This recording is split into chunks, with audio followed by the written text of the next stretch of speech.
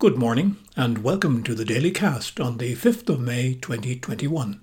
I'm Brian Byrne and this is the Kilcullen Diaries morning podcast. Shortly we'll be remembering the novelist Kate O'Brien and delving into the magic of a modern, small, rural school.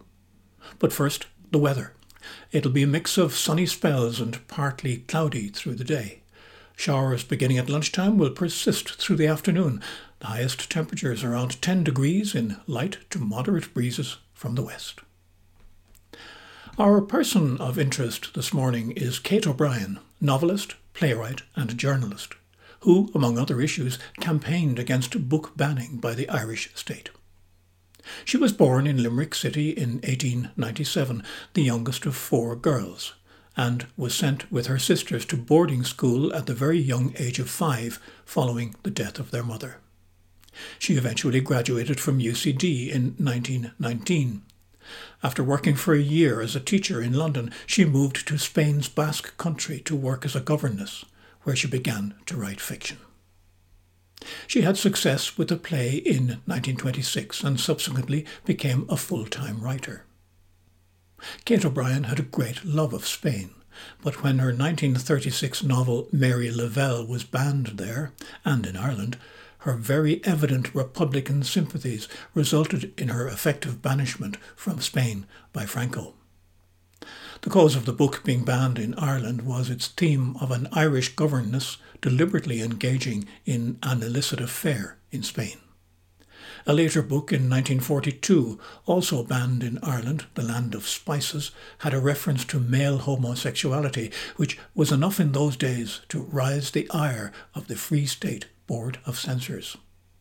A 1946 novel, That Lady, was set in 16th century Spain, with a plot of a love entanglement from real life involving King Philip II of Spain and a widowed princess. It proved to be her biggest commercial success. In addition to 9 novels, she was the author of a large portfolio of plays, film scripts, biographies and travel writing. Kate wrote a regular column for the Irish Times in the crossover years of the late 1960s and early 70s. There's also a substantial body of essays and critiques from others about her own life and works. Kate O'Brien died in England in 1974 in relatively poor circumstances, her books no longer popular. But they were revived in the 1980s by feminist scholars and reprinted by publishers such as Arlen House in Dublin and Virago in London. Since 1984 in Limerick, what began as a Kate O'Brien weekend has become the annual Limerick Literary Festival in her honour. Now to our feature of the day. And it will shortly be coming to the end of the 3rd school year at Brannockstown Community National School since it reopened in September 2018 under the patronage of the Kildare and Wicklow Education and Training Board. Originally established in 1885 as a Baptist school, it became a Catholic national school in 1929, and following a short period of closure in 2017, has continued an adventurous existence through the current pandemic and a flood over Christmas, which has necessitated a complete refit of the interior. In an upcoming issue of The Bridge, Principal and Senior Room Teacher Sarah Fitzpatrick describes the magic of learning at Brannockstown CNS. It has. It's been full-on, magical in all the wonderful ways that you can predict and lots of ways that you can't predict as well. I suppose for myself as principal, Brian, a lot of the magic is to do with, we've all had an experience of starting something new. That feeling of, when you started school, a new school year, when you were a child, the fresh copybooks and the fresh pencil cases and the great sense of excitement about something new. So a lot of the magic has come from being able to start something new. That wasn't necessarily associated with the history of the closure of the school, but actually starting afresh. And we're learning as we go. So a lot of the excitement is very much planned. The idea that we're both about the active hands-on learning, but also very high standards, and you can achieve both. You don't have to be one or the other. And then some of the magic also, I suppose, comes from the unpredicted. the lovely connections that you make along the way with the community, with various groups, with visiting experts who have lots to contribute to the learning journey that you're on with children. In comparison to schools of many decades ago, and indeed of my own generation, the schoolroom of today is a much happier place for all involved, children and educators. We're very fortunate to live in a time when we know that the priority is for all of us humans, especially children, to be well and, to grow up happy and in joyful environments. And that really is the first step to everything else. The idea that, you're healthy, you're clothed, you've had a good meal coming to school, you've a good meal in school. But all of these things are so integral to we know now, to children's well-being. So Brannockstown CNS is a happy place. We support all children to grow in competence and confidence. We want every child to flourish as a learner, but also as an individual. I suppose what we've said in some of our having to kind of come up with as a new school, what is it that we're for? Well, we've said clearly that we support every child to be their very, very best self, and that we're doing this through hands-on learning, so that children can achieve high standards in all they do at our school. But actually, I wouldn't stop short there. I would apply all of that to adults as well. It's equally important for me as principal that the staff are very happy, that they look forward to coming to school, and that others who visit the school, whether they're guests or visitors, everybody invited in now by appointment with COVID, but that everybody has a positive experience of engaging with us. So joy and happiness and fun and learning and love of learning and cultivating all of that, that's very much the ethos of what we're about at Brannockstown. Even in the small school which Brannockstown is, how much of a challenge is it to assess and achieve the best possible development of the young individuals in the classrooms? Yeah, I think it's a challenge and an opportunity. Every child comes with their own history, their own interests, their own curiosities. And of course, every child joins a class which has a particular set of outcomes, curriculum outcomes associated with that stage of learning. And in between where the child is at and all of the aspirations you have for the child and what they will achieve in language and maths, you travel a journey with the child. So the assessment really is fundamental. Our special education teacher has set up some, I suppose, very fundamental and important assessments that are not just in the traditional sense, children asking questions, that are also based very much on observational data, as well as data from assessments, from standardized tests, from teacher observation, from what the child does. And so all the time we're trying to build up a good picture, a rounded picture of where the child is at in his or her learning, in order to best support whoever he or she is to kind of move on to the next step. But actually, that's a lot of the excitement for me. I have 10 children in the senior room and prepared the homework packs for after this May break on Thursday. Last week, they went out on Friday. And even though I have 10 children across 3 classes, every child had a different version of the homework pack. So I suppose the joy in a small school is that once you really get to know the child, you get to know the next steps that will enable him or her to progress, maybe more quickly and in line with where they're at. So they all get to the major milestones, but they get there in their own way. Sarah Fitzpatrick, as a child, went to a small rural school. And part of her career before Brannockstown was associated with the development of the Patron Programme for Community National Schools.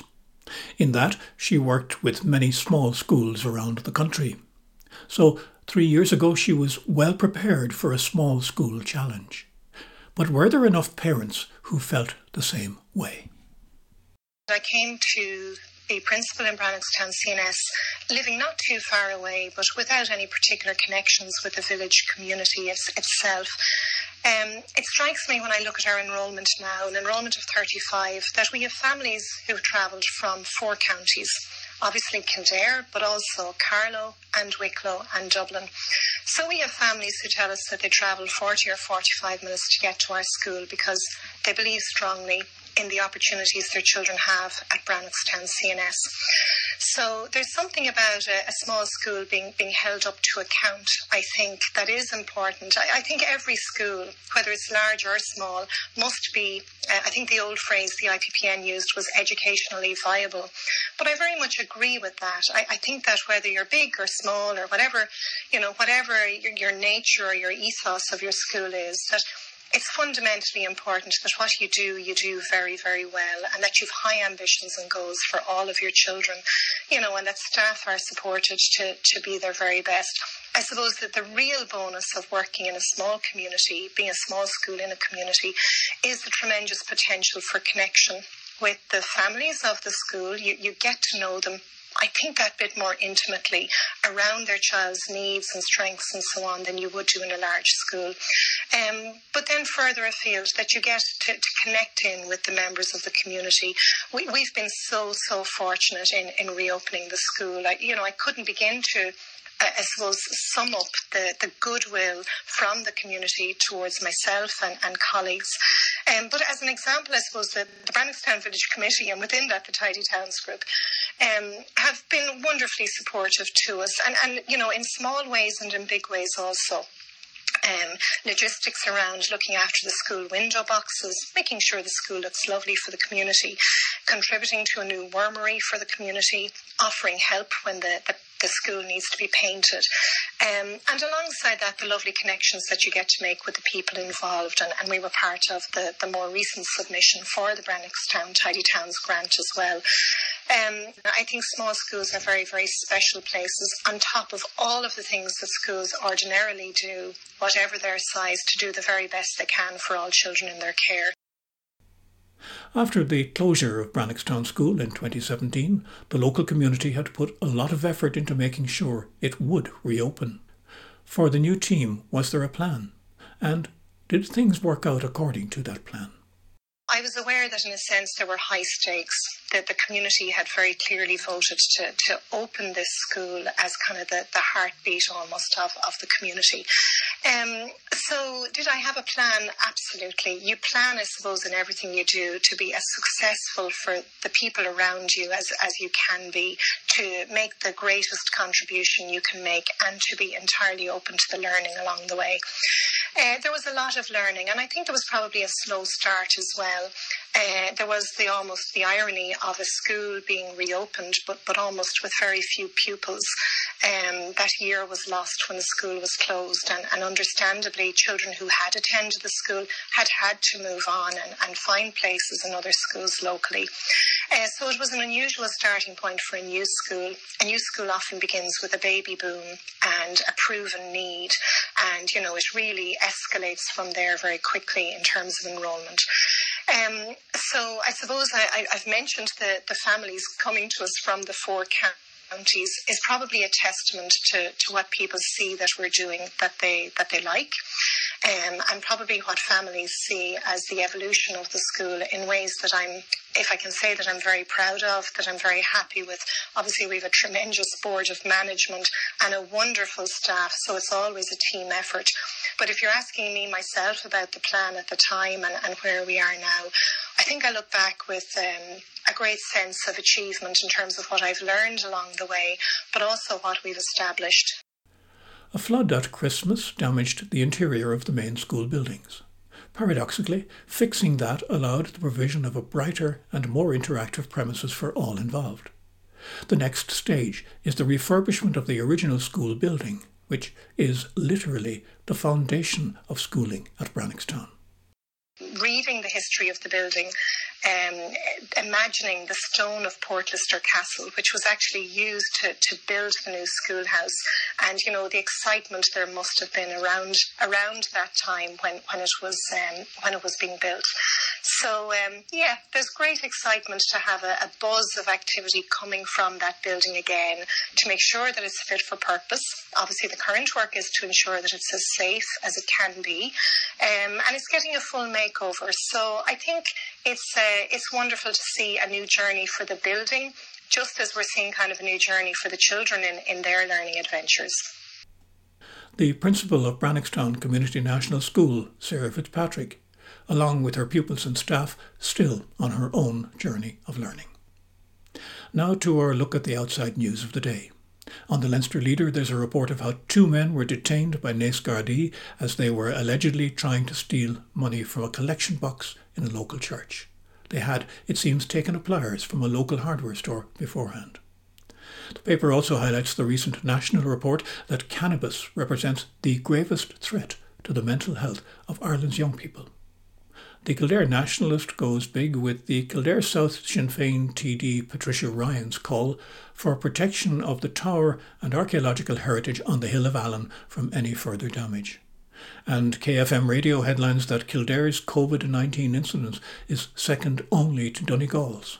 That's not a comfortable place to be. On the Nationals, RTE gives prominence to a report from the Ombudsman that younger people who are living in nursing homes have wasted lives and are not getting proper support from the state. That's also the focus of the lead in the Examiner, which headlines the report as damning. The Irish Times leads with that affordable housing plan and its related price caps, and The Independent, in its main story, reveals the county's least and worst hit by COVID since the start of the pandemic. And that's where we'll leave it for today's Daily Cast. I'm Brian Byrne. This is Kilcullen Diary. Have a lovely day and thanks for listening.